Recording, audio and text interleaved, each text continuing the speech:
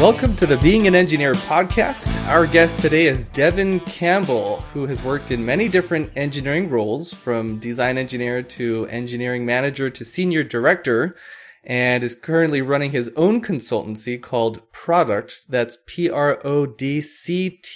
Did I pronounce it correctly, Devin? Yeah, you did, Aaron. Great job. Okay, perfect. So welcome to the podcast, Devin. Thank you so much for spending some time with us. Yeah, I'm happy to be here and excited to talk with you. First question, why no you in product? Well, there's no... This must be a U of A thing, right? That's how they teach grammar there. It's not a U of A thing.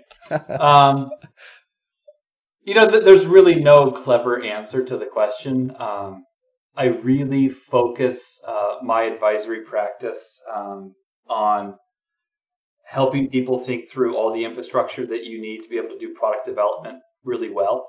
And it's all about product development. So I know I needed that name somewhere in the title when I was trying to figure out what to call this thing, this adventure that I've been on for the last 2 years.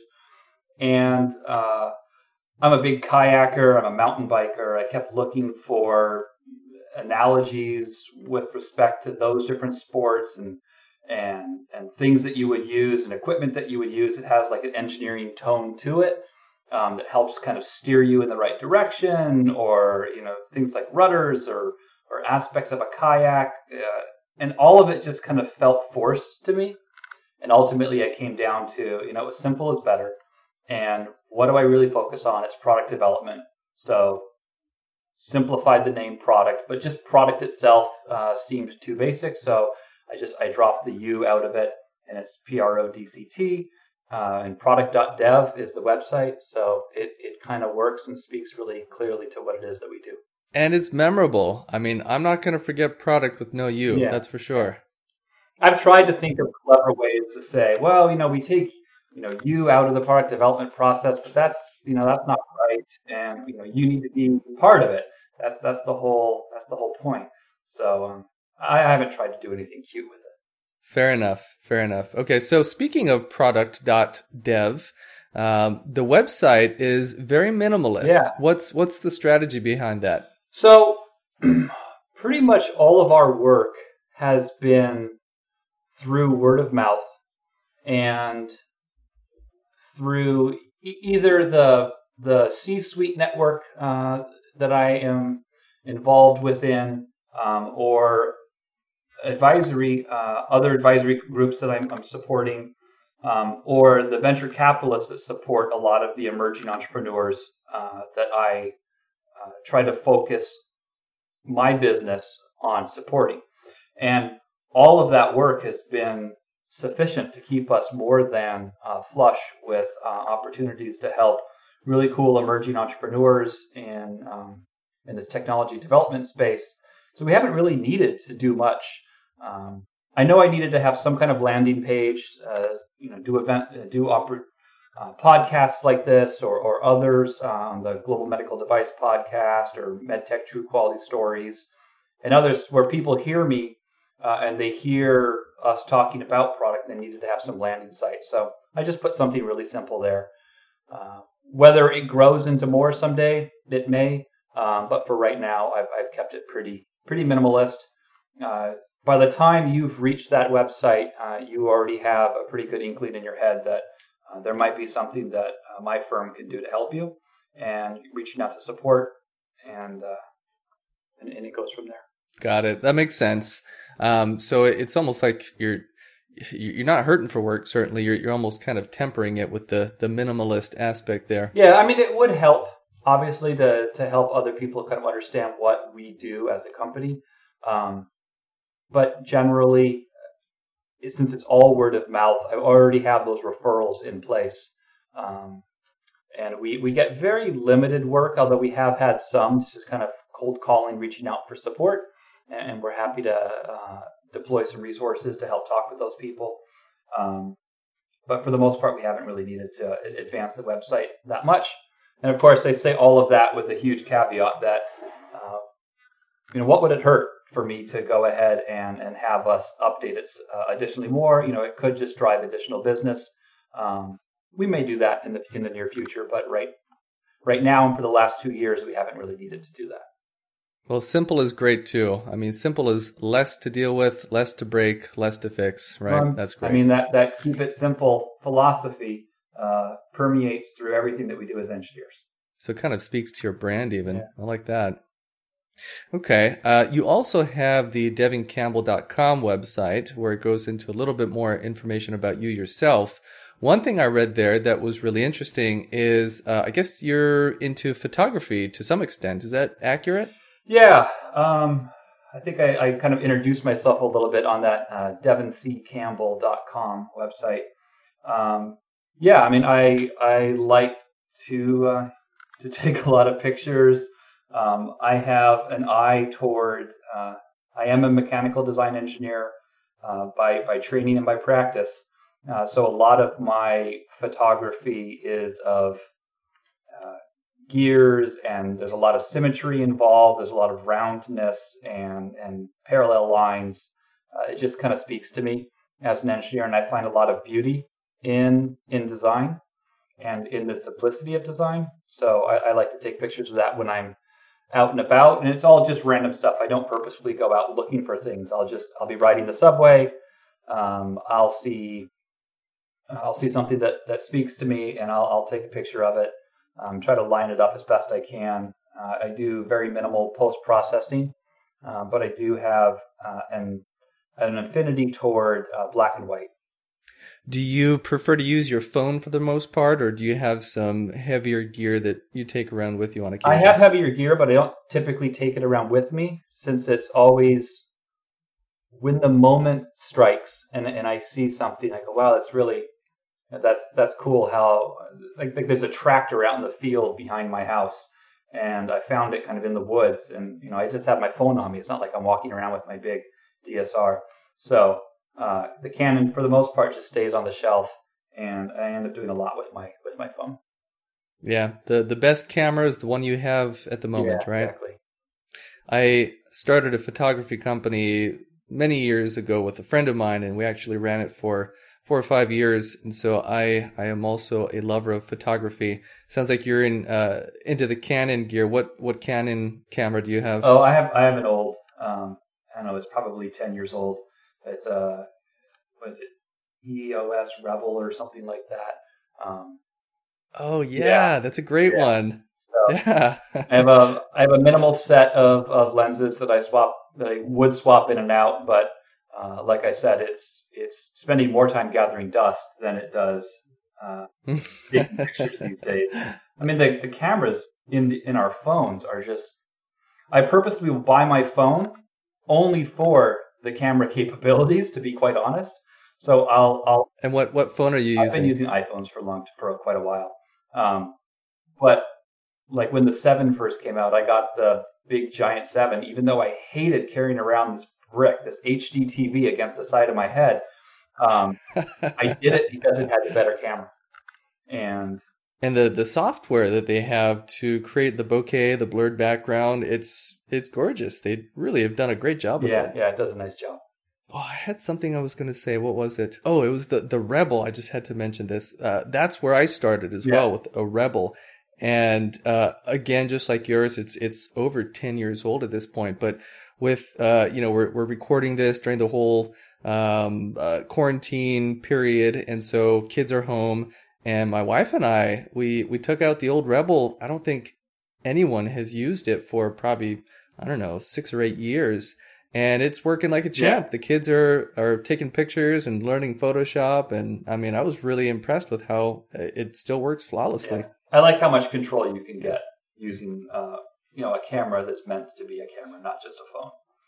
Do you think that part of photography that appeals to engineers is the technical aspect? There's dialing in the lighting, and there's the aperture and the ISO and the frame rate and all that stuff. Did the technical aspect appeal to you, or was it really just the artistic side? Honestly, it was the artistic side. When I went to school, I got my bachelor's and master's both in mechanical engineering, but I also took enough courses within the creative writing program to have a minor in creative writing. So there's always been this air of creativity balanced with the strict technical nature of what we do professionally. And I think the two can blend really well. But in photography, I like to use the creativity as a way to showcase the technical, but I'm not geeking out over the technical of the photography gear itself. I get more excited by taking a good look at the gear or the valve or whatever it is that I'm finding out in nature, or out in the environment. That's great. That's great. I know we're on a podcast about engineering, so thanks for humoring me and Sure, talking no about problem. photography for a little while. All right, so let's dive into the engineering. You started out working at what was it, Ventana? That was one of the first. Okay, and pretty quickly kind of climbed the ladder, and within I think it was about 10 years had gone from a design engineer to a director level. Is that accurate? Yeah. I would layer in the additional perspective that I went out of my way to find engineering roles while in college, and throughout my bachelor's and my master's, I was working in engineering disciplines. Of course, I wasn't working as an actual engineer at that point, but I was fortunate enough, for example, during my undergraduate, to work at the Steward Observatory Mirror Lab at the University of Arizona, where the world's largest telescope mirrors were cast and polished. And it's a great kind of engineering wonderland. And I was fortunate enough to have a boss there who took an interest in kind of molding me as an engineer. And would say, okay, well, what are you taking this semester? And I'm taking maybe thermodynamics and computational fluid, dynamics, something like that. And so, okay, great. Well, he'd give me 2 projects to work on that are in that space. So now I'm taking an optics class. So he'd give me some work. There's a lot of optics there. He'd give me some work in the optics space, helping design interferometers and things like that. And using the tools, back then it was earlier Pro-E that I was using. But it really kind of gave me an opportunity to get a feel for what it was like and to work with professional engineers, so that by the time I finished my bachelor's and master's and started working at Ventana, I had already had, 5-6 years of kind of experience in that space. So it kind of gave me a big leg up on jumping into this work environment and being able to make an immediate impact and kind of understanding how you design things. And where I worked at the Mirror Lab, I not only designed it, but then I had to go down into the machine shop and learn how to machine it myself and how to program the CNCs and how to run them, and whether I'm running a Bridgeport or a manual mill or a lathe. It gave me that unique opportunity to kind of learn how to best design something for manufacturability, because I had to go and manufacture it. So I learned what stupid things not to do. And I think that allowed me, it was one of the factors that allowed me to perform so well and gain additional responsibility at such a non-linear pace once I started working at Ventana. Okay, so what I'm hearing is one of, if not the biggest factor in allowing you to advance so rapidly was the fact that you already had some of this previous experience working part-time when you were a student at a few different places, and also you had experience working in a machine shop, maybe not like as a full-time machinist, apprentice, or anything like that, but you understood manufacturing to the point where you could design something with design for manufacturing in mind. Yep, absolutely. Okay. And was climbing the ladder to kind of that managerial or director level role, was that always kind of part of the goal, or did that just happen organically? It was totally not part of the goal. So I think, let me answer that question, but I'll dive into the kind of the second aspect, I think, that allowed me to perform well and ultimately realize all the successes I've been fortunate enough to have. I was never satisfied as a design engineer to sit in my office and design something up in CAD, do some modeling, do some, as a true engineer should, um, think through the aspects of the design in a vacuum. I always wanted to understand who all of my downstream customers were. And when I say customers, I don't mean ultimately the person who is using or the person who's buying the product, but I mean everyone from the quality engineers that have to review the documentation that I generate and approve it, the manufacturing engineers who have to help create the manufacturing lines or the manufacturing work instructions to help build whatever it was that I came up with. You have a lot of responsibility as a design engineer, very high upstream, to make sure that what you're designing and developing meets the needs of a lot of different key stakeholders. And I liked understanding that holistic picture. So I would do things when I was working at Ventana, like, ask to go out onto the manufacturing line. And I don't want to stand over the people building stuff with my arms crossed and just watching and shaking, nodding my head every once in a while, saying, oh, I like what they're doing. No, I wanted to get trained the way they got trained. I wanted to go through the same programs. I wanted to sit on the manufacturing line for a few weeks and learn what it's like to be in that space. I did the same thing to understand what are the ramifications and what do the field service engineers have to deal with. So I asked, because fortunately, everything was in-house where I was. We didn't outsource really anything. So I had the opportunity to say, all right, I want to go shadow a field service engineer for 2 weeks. And so they sent me, it actually turned out to be the East Coast, they sent me out to, and I stayed with a very senior engineer to understand what their life was like out here and what kind of decisions do I make in way upstream in the development space to allow them make their lives a nightmare or make it really easy for them. And took those learnings, brought it back, taught my team what I learned out in the field so that we can all do a better job to meet everyone's needs, not just the end user.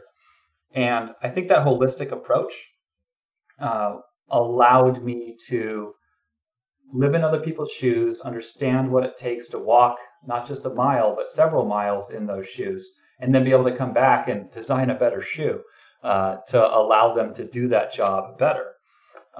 So that coupled with having a little bit of a head start on understanding what the environment would be like before I started there, I think those two things coupled really allowed me to progress quickly.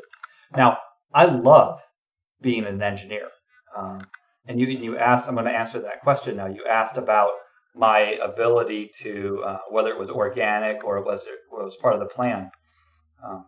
I love being a mechanical engineer, and my intent had been the entire time, I really like doing what I do.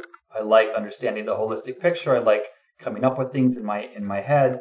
I like designing them. I like doing the engineering analysis to make sure that what I'm designing is elegant and clean and simple, but straightforward and easy to use, and not too much material, but just enough material. I love thinking through all of that piece of it, and really my sense of self-identity was of a design engineer. And it just so happened that because I had done so much work to understand the holistic picture, that the management team that I worked with, and I had some amazing mentors and advisors and bosses in that space, saw that I could do more and actually approached me at one point and said, hey, Devin, we're going to pull you up out of engineering and we want to put you in these other roles where you'll be in charge of engineering, but you'll also have a lot of other responsibilities that aren't just pure engineering. And when your company asks you to do something, you said, I've always had the philosophy like, okay, yeah, well, I'll do it because they've asked me to, but I didn't like it. I came home and I was like, I really don't like the way this is going. This is going to lead me more as a manager, or I didn't mind being a manager of engineers, but to be director of product development and be in charge of all of product development and all aspects of a design through development and commercialization and service and support and everything else, I was not excited about that. But they had faith, and they kind of taught me to have some confidence in their ability to see what I could do, and put me in that environment and gave me the right support that I need. And I ended up finding, as much as I've kind of fought it tooth and nail, I ended up finding out that I was really good at it. And I think a big piece of that had been because I'm an engineer, and I look at the way that we're trained to look at really big problems and break them down and to analyze things and to move forward in a meticulous and kind of thoughtful way, allowed me to take that style of thinking and apply it to broader product development themes. And I ended up actually really liking that side of the space. And I've kind of been on that more senior leadership side of the spectrum kind of ever since.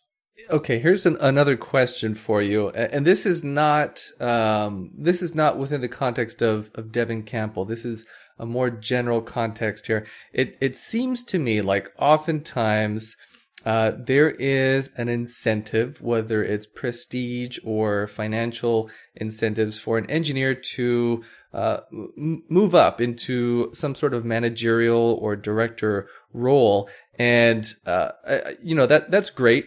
I have a little bit of a problem with it when someone who's really good at engineering and maybe isn't going to be great at managing people gets plucked from the engineering pool and placed into a managerial role simply because that individual is very good at engineering.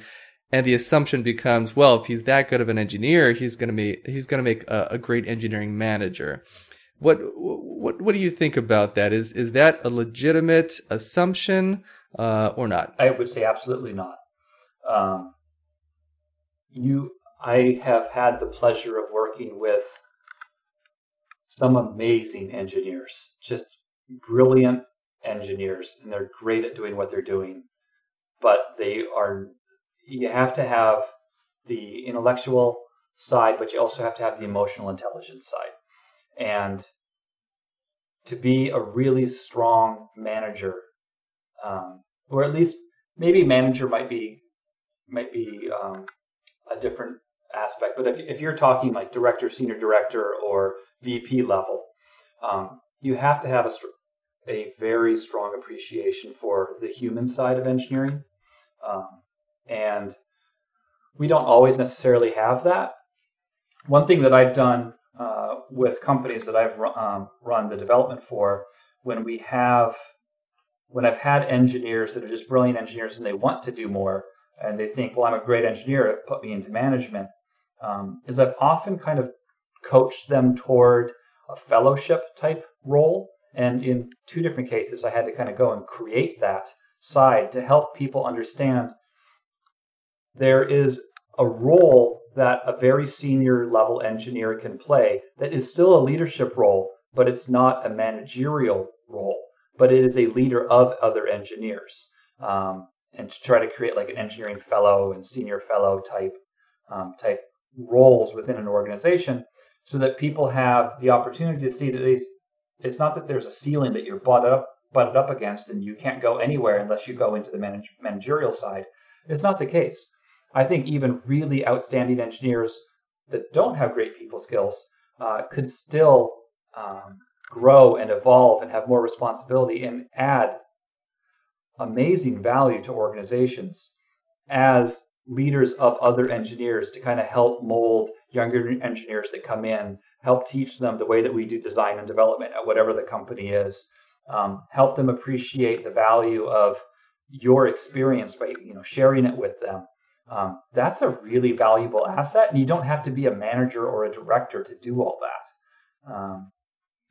So yeah, that's a really interesting approach. So it's almost like a quasi manager. We can't really use that word really to describe it, and this gets into a little bit of your coaching or consultancy aspect with product. How does a company go about implementing that sort of role? given that they probably already have an engineering manager, but they have this really seasoned, really talented engineer that they want to step into that quasi leadership role. How do you implement that that engineer leader role? So, I mean, the way that I've done it is to develop two different tracks so that everyone can see a forward-looking trajectory that they might be able to follow. And your glide path might be on the managerial side, or your glide path might be that you're interested more in staying purely technical, and you don't want to be involved in the managerial side of things with performance reviews and all the other stuff that comes along with that. Or maybe it might be that you think you want that, but your organization says, you know what, you're probably going to add more value for us on the technical track. But to create two of those and show on those different evolution charts to say, all right, well, you can start as an engineer, but eventually at some point you can branch and you can start to go this management way, or you can start to go this technical leadership way. And I would demonstrate that the salary ranges are the same depending on both tracks that you're taking. Yes, because that's important to make sure that, because a lot of people think, well, I can only get more money if I become a manager or a director. And I say, no, that's not the case in the situations that I've put in place. So you can be an engineering fellow and you can get paid the same as a senior director if you're a senior fellow. My expectations and the company's expectations of you are different, but there's still very high level expectations.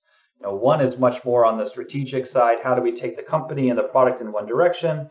What kind of team do we need? But the other one is really that mentor and that role model and that coach for the team. And you need those people, and you have to pay them appropriately. At least that's been my experience. But by sending out two tracks in place, it really is liberating and frees you up as an engineer to see, all right, well, I don't have this single path that I have to follow, which is all just, engineer, senior engineer, manager, senior manager, director, senior director, VP. It doesn't have to be that track.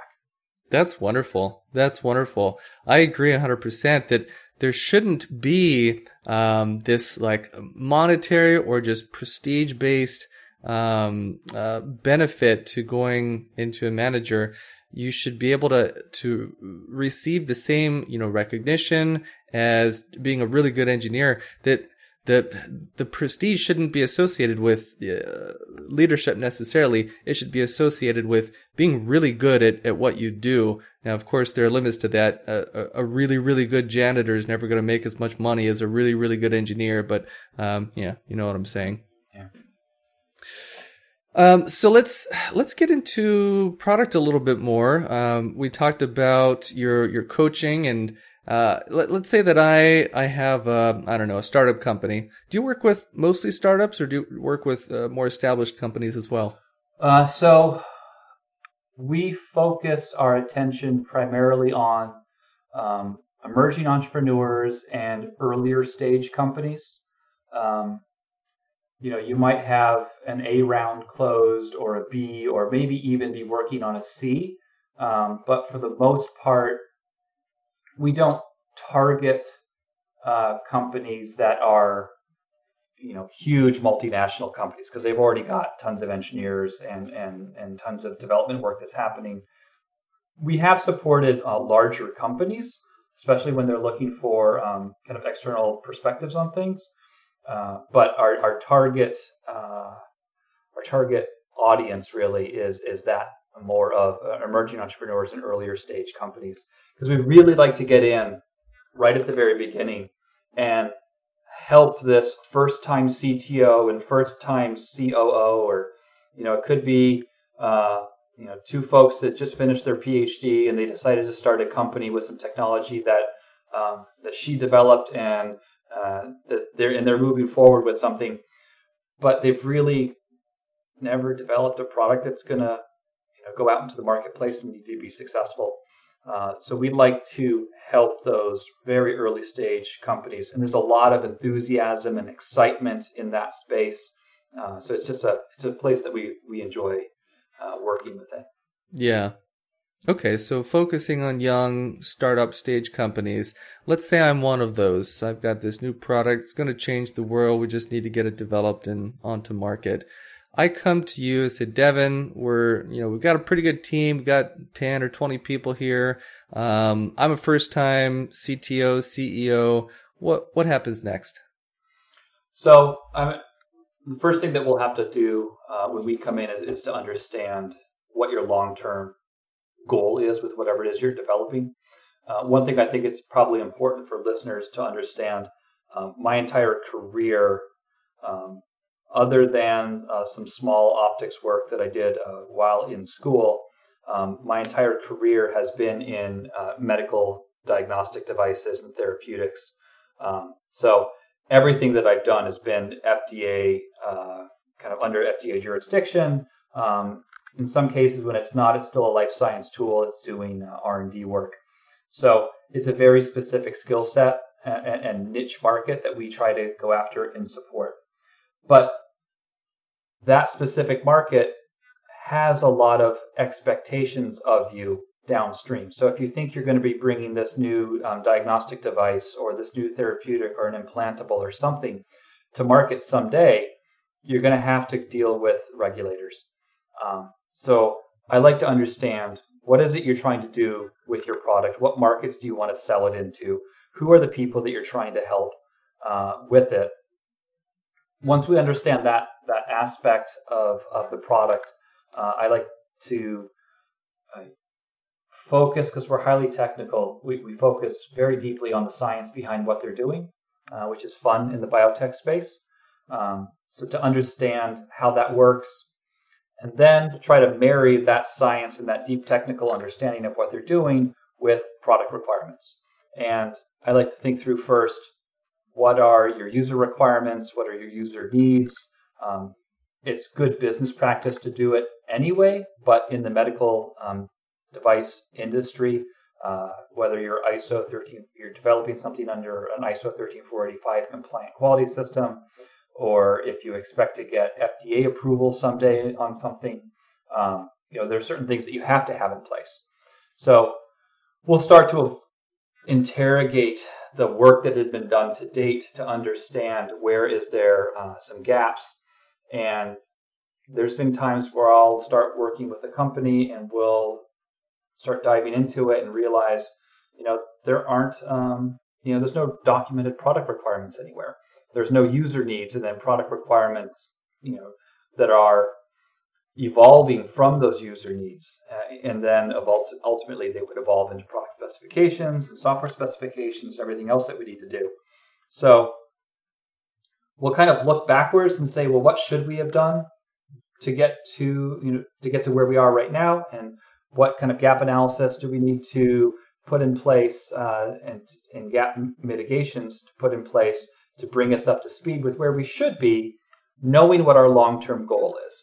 And if you're thinking in 2 or 3 years from now, I think I want to sell this device in the US, in Mexico, and in Europe. Okay, well, fine. Those are 3 different regulatory agencies. There's 3 different expectations. There's safety certification you have to do. So we'll start kind of teasing in what are those things that we need to do now, so that by the time you are done with product development, you've done some verification and validation, you think you've got a good product, you're not starting over from scratch and saying, okay, let's go get FDA approval, when in reality you should have been doing things in a certain way and documenting certain things from the very beginning. Right. So I have to backfill, and it can be done, and a lot of companies do it. It's just really expensive to hire consultants to come in and help you recreate a design history file at the end, rather than having built it in little pieces in an inexpensive way from the very beginning, because you had someone help teach you about the importance of doing it, in that step-by-step way. So not necessarily specific to the medical device industry, but product development, engineering in general, what are some of the big obstacles that you've seen in these smaller startup companies, and what strategies have you shared with them, or what strategies might someone who's not even working with you, but maybe just listening to this podcast, consider to overcome those obstacles? Well, I think one piece that we touched on it before is to keep a really open mind and think holistically about what it is that you do as an engineer, but also if you're an early stage company and maybe you, the engineer, are one of the early leaders for the organization, to think holistically through all aspects, the entire life cycle of your product. Who's going to be touching it? Who needs to review it? Who needs to approve it? How does it get manufactured? All of that allows you, if you think strategically for the long-term play, it allows you to do the near-term steps in a very careful and thoughtful way. And I think that we as engineers are trained to do that well. And it doesn't matter whether it's the product development for medical devices, or if we're developing mice or lamps or doorknobs or anything, or auto body components. Knowing that taking that holistic view really allows you to meet the needs of your downstream stakeholders, and if you're building up a company, it allows you to build value in the company by demonstrating to people, whether they're VCs or potential partners, that you have an appreciation for that whole the whole environment in which your product is ultimately going to go into. That's solid advice. I'm going to give you 1,000 points for that answer. I'll take those. Thank you. Yeah. What are some of the biggest challenges that you personally have at work? At work now, or at work in my past? Take your pick. There's an interesting dynamic when I made this shift from working 20 some years in product development, working for one company at a time, working on one product at a time, using one technology at a time, to trying to make this pivot into this role where you're doing advisory work for lots of companies kind of at the same time. And it's really not that much different than working on several projects internal to a company at one time. I mean, you just have to still kind of manage all of that. But it took me a little bit of time to do the mental gymnastics to kind of get my brain wrapped around shifting gears and going from one technology and one company that I'm working with in the morning to in the afternoon working with another. I've come to learn that I find it invigorating and I really enjoy it.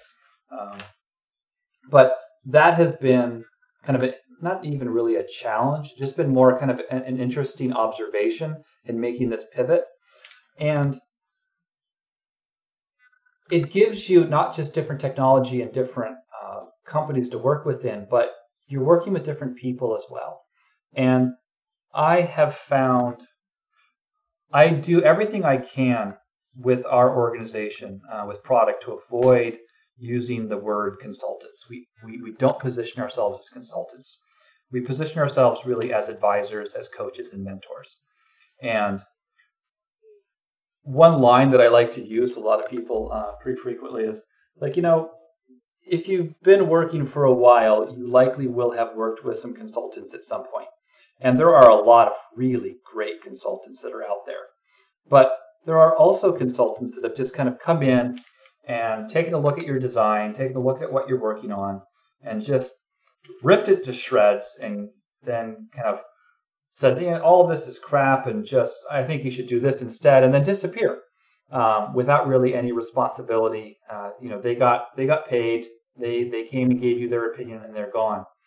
And I've tried to position and build up my company to focus more on working collaboratively with our clients and trying to avoid that bad taste that you get in your mouth when you end up working with a consultant, that when you're at the end, you're like, that wasn't really helpful. I just feel bad about myself now.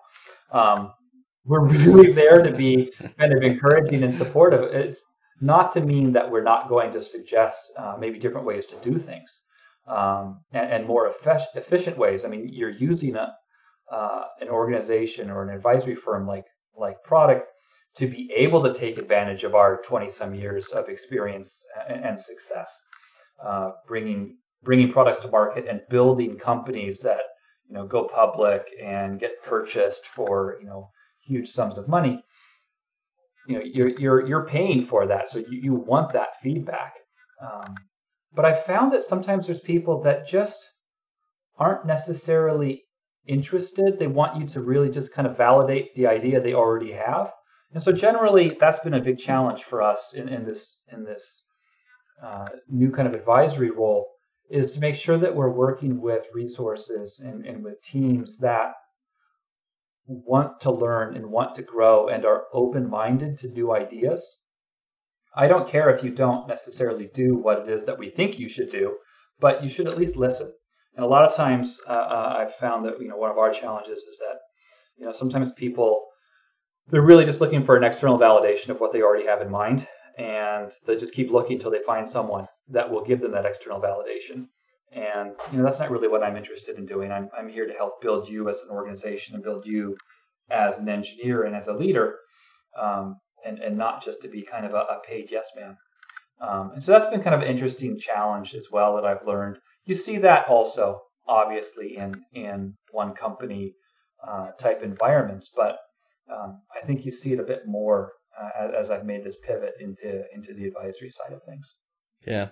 All right. Thank you for sharing that. 2 more questions. One of them is not even a real question. So really one more question here.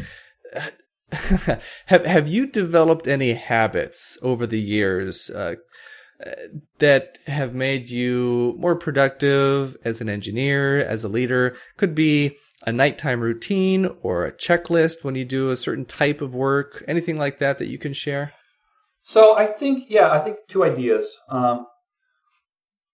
One, there's all sorts of tests you can take, like Myers-Briggs tests and things like that, that companies might make you do. And there's all sorts of books you can buy and tests you can take on your own.